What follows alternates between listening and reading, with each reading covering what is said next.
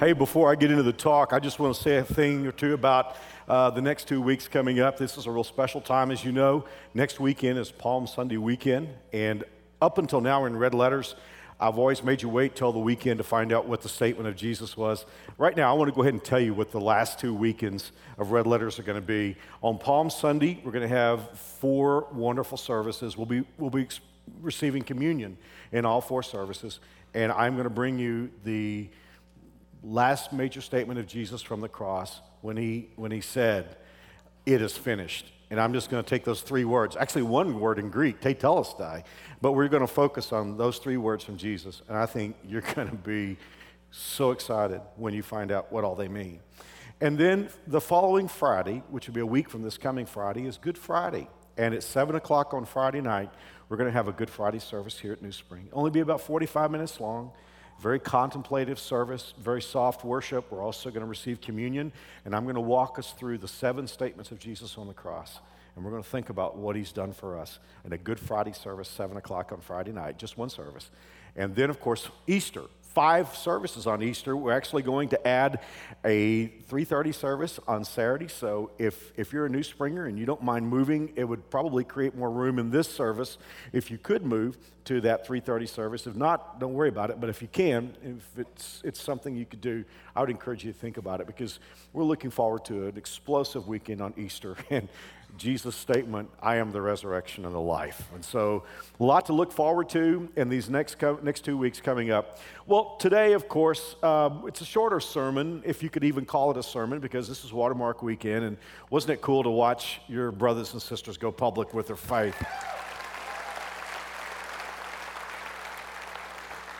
I've gotten to be in all 5 services, and I'm just so totally pumped. By the way, you could be here today and you could say, "I need to have that experience." We'll be having another one of these weekends in June. And so if you're interested in that, you could just take the card that you got today, just check the box about baptism, drop it in the offering bag when it comes by, and we'll help you get set up to be part of next Watermark in June. Today, though, I just want to take us to a thought about Jesus in our series Red Letters. How could we have a series about Jesus' words without talking about him as a healer? Whenever Jesus encountered people, he dealt with their areas of brokenness. It's even broader than physical healing. There were people that needed emotional healing. There were people who were dead. Jesus murdered on a funeral business. I mean, it seemed like he could not encounter brokenness without making it right. And with that in mind, for a few moments, we're going to talk about Jesus the healer. I've talked with a lot of atheists through the years, and usually whenever I'm talking to somebody, by the way, it's interesting. I always think atheists believe in God. Agnostics, they say we don't know whether there's a God or not, and I think a lot of them are seriously doubtful, but I think every atheist I've ever met believes in God because they're mad at him. You know, I mean, thing about it is that they just have an anger and an edge about them. Listen, if I didn't believe in God, I wouldn't be angry about it. I got friends who believe in flying saucers. I'm not mad at them. I just think they're, you know. But it seems like most of the time I run into an atheist, usually, and by the way, I'm sympathetic because most of the time they've had a bad experience with religion. But they'll almost always get around to a question. It'll be this. Listen, they'll say, "I don't believe in God because of all the bad things that happen in the world. He's either all-powerful and he's not good, or he's good, but he's not all-powerful. And it's as if the bad things in the world are proof positive that there cannot be a God." And I'm thinking, open the Bible, because God tells us from the very beginning why bad things are in our world. When God made our world, there were not bad things in them. God said, look, you can have everything you want. There's one tree, leave it alone, because if you eat of it, the dark side's going to come in. Here's the thing, God didn't want robots. He had to give us a choice. He made the choice favor us as much as possible. He didn't say you can only have one tree, leave all the rest of them alone. He said you can have all the trees, leave the one in the middle alone, because if you touch it, or if you eat of it rather, you're going to know the dark side. And our first parents, they did it, and we can't rip them, because given a choice, as you and I have proven, we'll choose brokenness too. So there's the reason why the bad things are in our world. But when Jesus came into our world, it was like he brought in the kingdom with him temporarily. He did not come to set up his kingdom the first time. He came the first time to redeem us. By the way, he is coming back to be king. And when he does, there will be no brokenness. He will erase all brokenness. That's why in Revelation, you read in heaven, there are no tears, there's no death, there's no sickness. When you read about heaven, it's an awesome place. Why? Because the king is coming in to restore the kingdom, and he will erase all brokenness. But for that 3-year period of time, when he had his ministry on the earth, he met sick people, he met people who were disturbed. He even came across funeral processions, and he erased the brokenness. He was, during that time, the healer. Well, we shouldn't have been surprised because, there was a prophecy. In fact, a lot of prophecies about Jesus, but there was a specific prophecy about him coming as a healer. If you have a Bible with you today, you could notice that the Bible is pretty much divided up into 2 parts. It's got the Old Testament or the Old Covenant, which would be the first 39 books of the Bible. And then there is the New Testament or the New Covenant. Covenant means deal. So there's the old deal and the new deal. In the old deal, first 39 books, Genesis through Malachi, there is one prevailing message. If you could take all the 39 books of the Old Testament and you could sum up the message in 2 words: He's coming. When our first parents screwed up, brought sin and the dark side into the world, on that very first day in Genesis 3, God said, I'm going to bring my champion into the world. I'm going to bring my Savior. He's going to pay the price for your sin. He's going to restore everything. So the first 39 books, they said, He's coming. Now here's the deal. You can read Genesis through Malachi, and you won't read His name, because we don't know who His name is yet, but you can read all about Him. In fact, I could take every book, I could take every one of the 39 books, and I could find Jesus for you somewhere in those books, because the message is, He's coming. And sometimes it gets very graphic. Psalm 22, David wrote 1,000 years before Jesus was born about how that his hands and feet would be pierced and all of his bones would be out of joint. I gave you a talk on that in the Hereafter series. 300 years before the Carthaginians invented crucifixion. There's this blow-by-blow description of crucifixion. Isaiah does the same thing in Isaiah 53. So there's a lot of scriptures in the Old Testament that just point directly to Jesus coming. He's coming, He's coming, He's coming. Well, you get in the New Testament, He's here, and His name is Jesus, and He's awesome. I just summed up the Old Covenant, He's coming, the New Testament, He's here. That's what the Bible is all about. Now, if you were to go to the very last page of the Old Covenant, which is the last chapter of the prophet by the name of Malachi, Malachi chapter 4, it's as if the Old Covenant is signing off. And there are 400 years of silence between the end of Malachi and the beginning of Matthew. And by silence, I mean there were no prophets. There were still God followers, but there was just quietness. There's like 400 years of quietness. And then boom, John the Baptist starts preaching, Jesus is coming, and we're off to the races for the New Testament. But again, I want to go back to that last chapter of Malachi, because as Malachi is signing off, and we're about to end the Old Covenant and go into the 400 years of silence, Malachi is talking to the people. And it's interesting that in Malachi's day, most of the people who should have been God's people were not living right. They were all whacked in the area of sex. They weren't disciplined. They weren't really focused on worshiping God. And most of the book of Malachi is Malachi telling them, look, that ain't going to end well. But there were some people who were serious about God.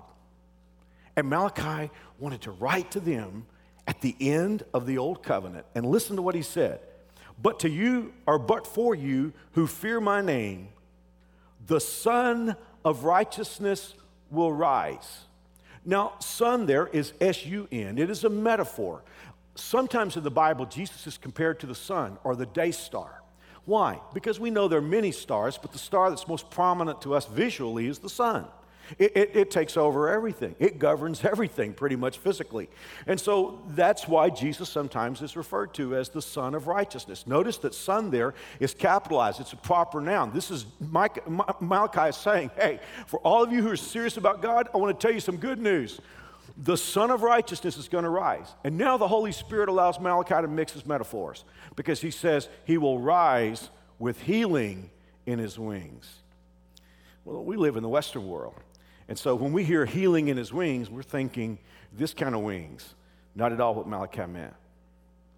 Back in those days, they wore long flowing robes. And the extremity, the edge of the robe, the part that flowed, was called the wings. And what Malachi was saying was, and this is beautiful, Malachi was saying, when this guy comes, he's not going to be like prophets that God gave the ability on rare occasions to heal, where occasionally there would be some miracle done through this prophet. Malachi was saying, this guy ain't going to have just healing in his head. He's not going to have healing in his arms and chest, not just going to have healing in his torso or legs. But Malachi said this guy's going to be so full of healing, he's even going to have healing in the fringe of his robe. It was Malachi's way, under the inspiration of the Holy Spirit, of saying, when he comes, he is going to be a healer like no one has ever seen before. And he was. For the 3 years that he was on the earth, he healed people. You can read about it in Matthew, Mark, Luke, and John.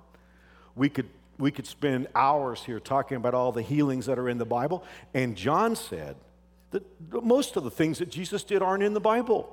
He said if the things that Jesus did, had been written down, that the world couldn't contain the books. So I'm hoping God kept it all on videotape so when we get to heaven, we can watch all the stuff that Jesus did that didn't get written about.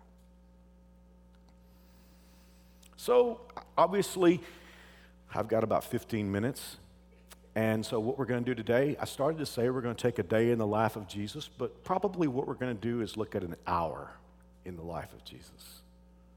And we're going to look at a couple of people, a couple of females that he helped. And we're going to learn a lot about him in this story. I'm just going to walk you through it. This isn't really a sermon, okay? I'm just going to walk you through this. If you have your Bible, you can read it with me. If not, it'll be up on the IMAX screens. It's in Mark chapter 5, and we'll start in the 22nd verse. Jesus, of course, just moving around. Then a leader of the local synagogue, whose name was Jairus, arrived. When he saw Jesus, he fell at his feet, pleading fervently with him. "My little daughter is dying," he said. "Please come and lay your hands on her, heal her, so she can live." Well, you and I read that, we think, okay, here's the leader of a synagogue, religious dude. He goes and talks to Jesus. Makes all the sense in the world, right? Wrong. We are dealing with a guy who probably would have nothing to do with Jesus on an ordinary day. Because when Jesus came into the world, he upset the religious elite's apple cart. They had a cottage industry basically built on winning the respect and the trust and the admiration of people that were not considered really good people. And so they had this whole thing going where they got respect and they got admiration, and on occasion they were actually even favored financially because they were the religious elite. Jesus came along and said, hey, anybody can have a relationship with God. I mean, the hookers and the alcoholics and the drug addicts and people that, just thought they couldn't get a hold on life would come to Jesus. And Jesus would tell them, look, I can give you a life. Well, the religious elite didn't like that message. And on most days, they not only didn't want anything to do with Jesus, they ostracized anybody who did have anything to do with Jesus. So for this young dad to break protocol and go running, and not only did he come to Jesus, he knelt down in front of him.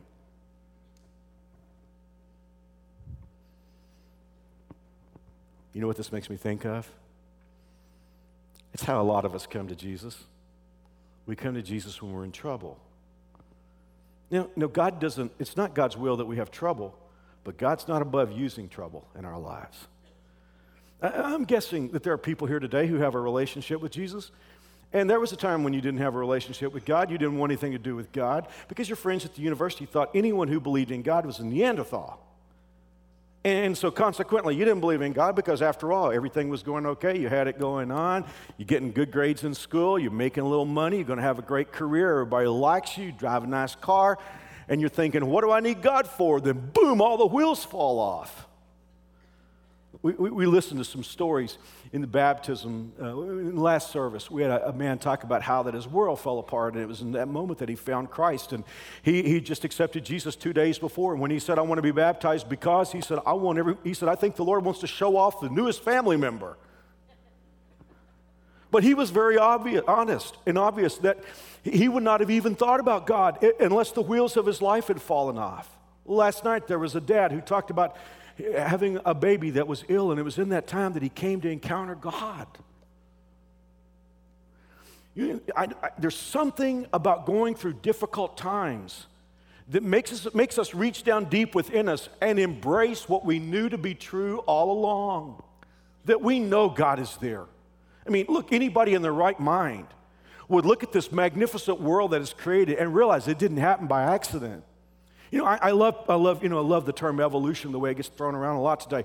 Like I'll watch this program on the Discovery Channel or something, and they'll talk in real breathy terms about the evolution of the airplane. Well, I know good and well they didn't leave a Piper Cub out there on the runway and it turned into a 747. Man, there were engineers and designers and factory workers that put it together. It didn't happen by accident. And yet in our world, you take all the aircraft engineers in the world, and they couldn't create a sparrow. I mean, we can't get our 747s to reproduce themselves, but God does that with eagles every day. See, here's the deal. It's, everyone says, God would just prove himself. Man, God has proven himself so overwhelmingly. The thing of it is that we don't think about God until we really need him. And that's what happened with Jairus. Jairus said, I'm sure that he had friends that would have written him off for going to see Jesus, but he was thinking, man, my baby's sick. My baby's dying. And I got to tell you something. Nothing gets my attention as much as one of my 3 boys getting sick, or my wife getting sick, or my granddaughters getting sick, or my daughters-in-law getting sick. That gets me on my knees real fast. And Jairus went running to Jesus, and he said, would you just come and lay your hands on my little girl, and she will live. Now, here's what I love about Jesus. Because Jesus, if Jesus had been like a lot of us, Jesus would have said something like this. Look, buddy, you didn't have any time for me when everything was going well, and now your girl's getting sick, and you want me to go help you? I don't think so. That's how Jesus would respond if he was like some of us. But if you look at verse 24, it says Jesus went with him. He just said, okay. Aren't you glad God doesn't treat us the way we treat him? And Jesus said, okay, I'll go. I'll be glad to go with you. All the people followed, verse 24, crowding around him. And now all of a sudden we get a new person in our narrative. Verse 25, a woman in the crowd had suffered for 12 years with constant bleeding. And I don't know what you underlined in that verse, but I underlined the word constant. Is there anybody here who's had constant health problems? Constant pain? Most of us know what it's like to have pain for a few days, or know what it's like to have a problem for a short period of time. But if you've ever had constant pain, I remember when we were building this building, I had a case of sciatica. I had a herniated disc. And I remember there was no way in the world I could get comfortable. Sitting wasn't comfortable. Standing wasn't comfortable. Lying down wasn't comfortable. About the only thing that would give me any relief is if I was walking. And I can remember getting up at 3 o'clock in the morning and just walking through the neighborhood trying to get some kind of relief. And the one thing I learned about my one encounter with constant pain is that it has an erosive quality after a while. If you have a constant health problem, after a while, it will begin to mess with your mind. And that's what happened with this poor gal. For 12 years. That's a long time to be sick with something. She had bleeding, probably gynecological bleeding, which would have meant in that day, imagine this. Let me go ahead and read this verse to you. In verse 26, it says, she had suffered a great deal from many doctors, and over the years, she had spent everything she had to pay for them, but she had gotten no better. In fact, she had gotten worse. So here's a woman, day in and day out, she is losing blood, which means she's probably dealing with anemia, she's weak, she's pale, and just get into her world for a moment. She would hear about a new doctor, and she would think, well, maybe this doctor's got a treatment, and she would go through all the rigors and the difficulty of that treatment and suffer physical pain because of the treatment, lay down money, and walk away and not be better but be worse. This had gone on for 12 years until she was sick, she was broke, and oh yeah, she dealt with something that we wouldn't have to deal with today. There was a social stigma attached to a woman who was bleeding. She would have to tell everybody, can you imagine this? She would have to tell everybody about it so that they would be sure not to touch her. In fact, the word would be unclean. She could not get married. She was not allowed to get married, and if she had gotten married and she had been discovered, it was a criminal act on her part. Can you just get into her world? For 12 years, she had hoped to get better, and yet day in and day out, she got worse. She got financially more strapped, and beyond that, totally embarrassed. Verse 27 says she had heard about Jesus, so she came behind him through the crowd and touched his robe, for she thought to herself, if I can just touch his robe, I will be healed. Why did she think that? She'd read Malachi. Malachi said, for all of you who believe in him, this guy is so great that he's got healing even in the fringes of his robe. And the woman, she thought, and this is interesting. Can I do something for a moment? I want to read this to you out of the Amplified translation, which is, it kind of spells it out and gives the inferences of the Greek. It says, for she kept saying, well, who's she talking to? She's talking to herself. She kept saying, if I only touch his garments, I shall be restored to health. I mean, get into this picture for a moment. Here's Jesus.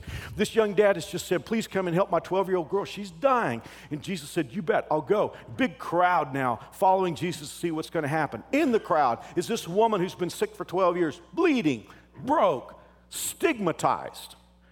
And she keeps looking at Jesus and she's talking to herself. She knows it's wrong by the law to touch Jesus. She could get into all kinds of trouble for touching Jesus. She could defile Jesus. She could make him ceremonially unclean.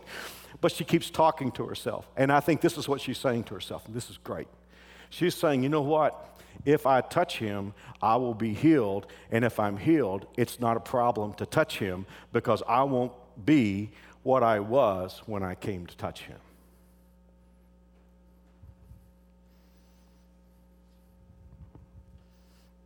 What I love about this story is I don't believe this woman knew exactly what was going to happen, but she was desperate. And I think she was saying, I'm going to try it.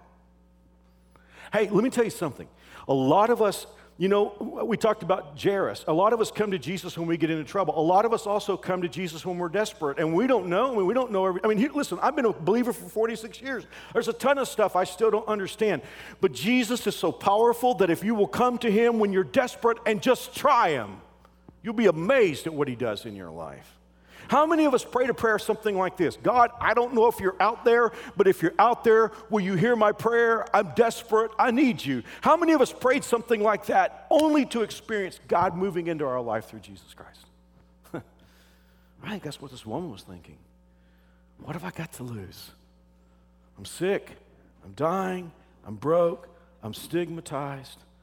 But if I can just touch him, I'm going to try him. Verse 29, immediately the bleeding stopped, and she could feel in her body that she had been healed of her terrible condition. Jesus realized at once that the healing power had gone out from him. If you could see my notes, I've got a line drawn from where she could feel that she was healed, and Jesus felt that healing had gone out of him. You know, this is time for a lot of us who grew up in church to learn something. I think a lot of us have the idea that Jesus healed people. He just has some sort of hoodoo or, mojo working. Or maybe like us really old people who can remember the Bewitched show. Maybe he just wiggled his nose and people were healed. No, it wasn't like that at all. Isaiah 53 says, by his stripes we are healed. Jesus was paying for all this healing. That's why he could feel it. Please, listen, I'm not being sacrilegious with you. But when Jesus was healing all these people, it was sort of like he was swiping the card. He was basically putting it on account because he was going to pay for all this. And listen, every time that whip came down on Jesus' back and ripped the flesh off it, every time a nail went into his hands, every time a thorn was beaten down into his brow, Jesus was paying for healing. By his stripes we are healed. And when this woman was healed, Jesus felt something go out of him. He knew he was going to pay for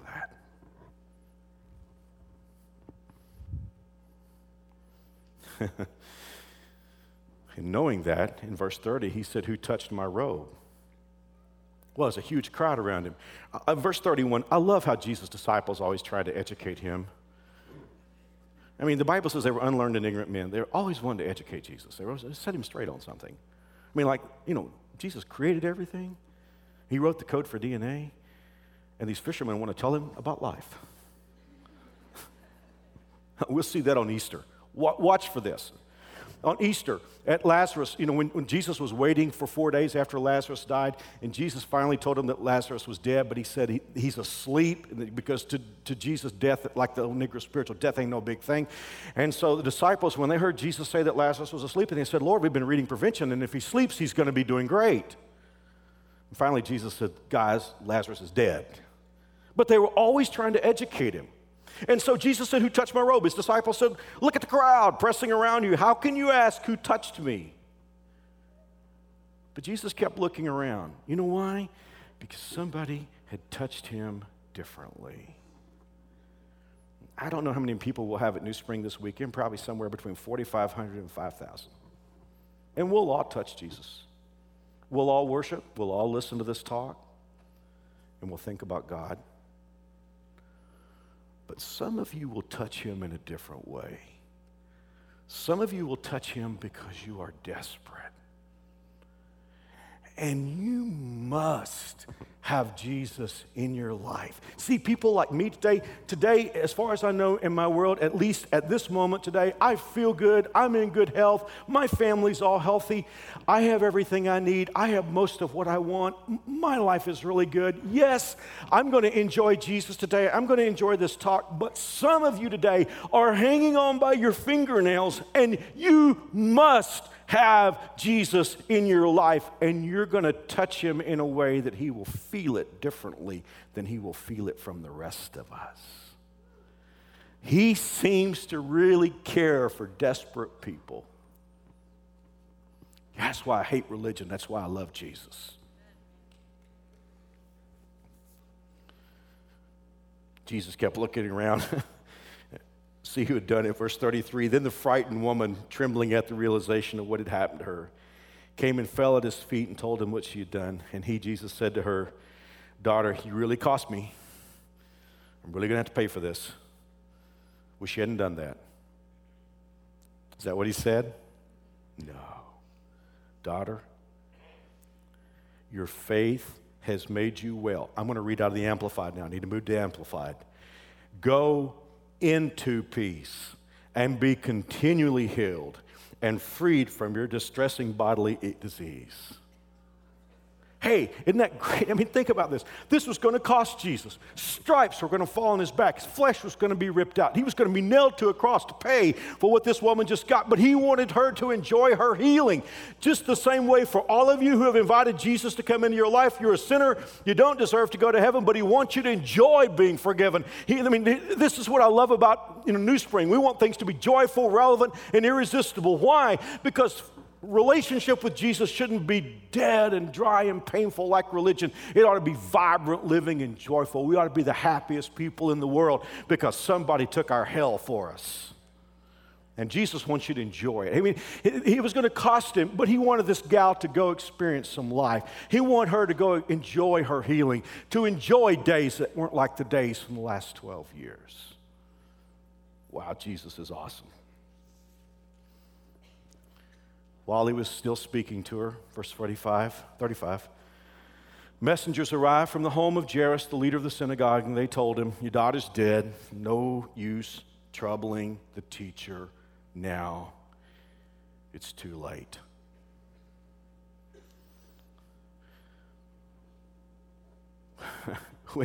When things are too late for all the rest of us, it's not too late for Jesus. See, I'm talking to some of you here today, and you're hearing all this about Jesus transforming life, and you're getting it, but you're saying, but Mark, it's too late for me. My family won't have anything to do with me anymore. I've told people I was going to change so many times, and they think I'm a liar, and they won't have anything to do with me anymore, and it's too late. It's good for some people here.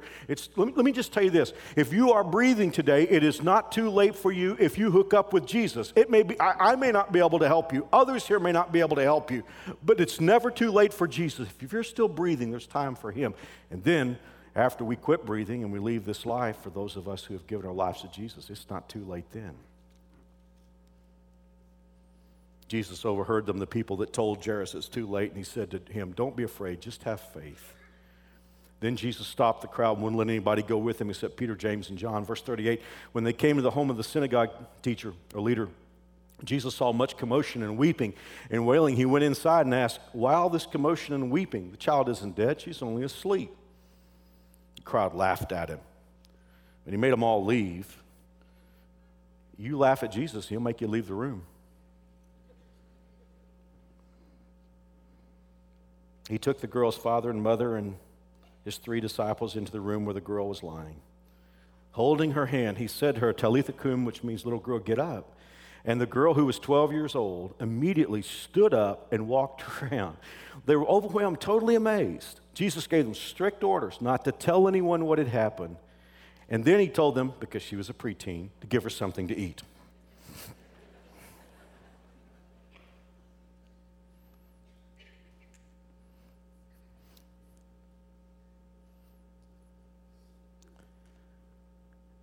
Last night, after giving this talk twice, I left the campus and immediately went to the hospital. I found out during the services last night that one of our little girls, a New Springer, was in a really bad accident. She's 11 years old, and she needs a miracle.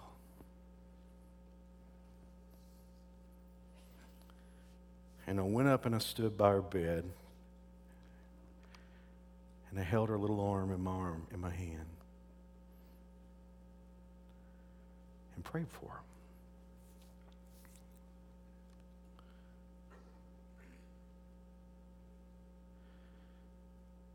And I don't know what God will do. But I thought at that moment that there are a lot of us who read the Bible, especially us Sunday school kids like me. We read the Bible, and in our minds, these are stories that happened a long time ago.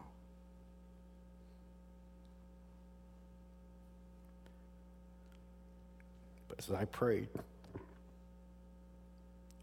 there was one verse that lit me up.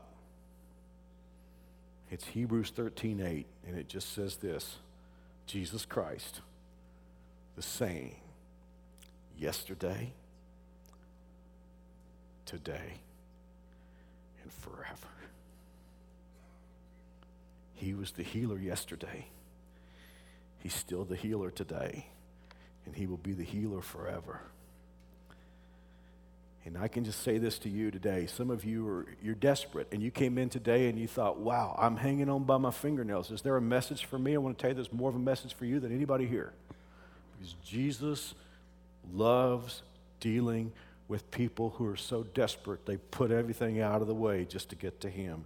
If you will do that today by faith, Jesus Christ, the same yesterday, today, and forever. And you can reach out to him. I'm going to pray. You pray with me. Dear Lord Jesus, we believe what we read, and we need you. And some of us need you desperately. We need your healing power. We need your ability that only you have to make a broken world right. And we know that the day's coming when you're going to do it all completely. But we need you in our lives today. In Jesus' name, amen. One more prayer. Could be that you're here today and you say, Mark, I've got the worst brokenness of all. I'm a sinner and I don't know how to have a relationship with God. Could I tell you that Jesus paid for all your sin on the cross? Here's the thing. By rights, we're all sinners. What should happen with sinners? The Bible's very clear. Hell. But God didn't want anybody to go to hell. So he put his son on the cross. And we'll talk about that next week. And Jesus hung on a cross to pay for your hell. And here's the thing. What God wants from you is just to accept, like this woman, to touch him, by faith to accept him. And if you do it, Jesus will forgive you, and he will say, go enjoy your forgiveness. If you would like to have Jesus into your life, you say, well, I don't understand everything. I don't understand everything either, but I know this. I know that if you'll come to him and give him a try, there's a living God on the other end of your prayer. Now, here's what I'm going to do. I'm going to pray a prayer, and I'm going to pray it slowly. These aren't magic words. These are just words that call out to Jesus. And if you want to join me in this prayer, you can repeat it after me. And I'm going to say it really slowly because it's not saying the words. See, you're not just repeating words. That won't do anything. That's what happens in religion. It's what you mean in your heart that matters. So I'm going to pray it slowly so you can pray it from your heart. You ready? Here we go. Dear Jesus, I'm broken. I'm spiritually bankrupt. I cannot save myself.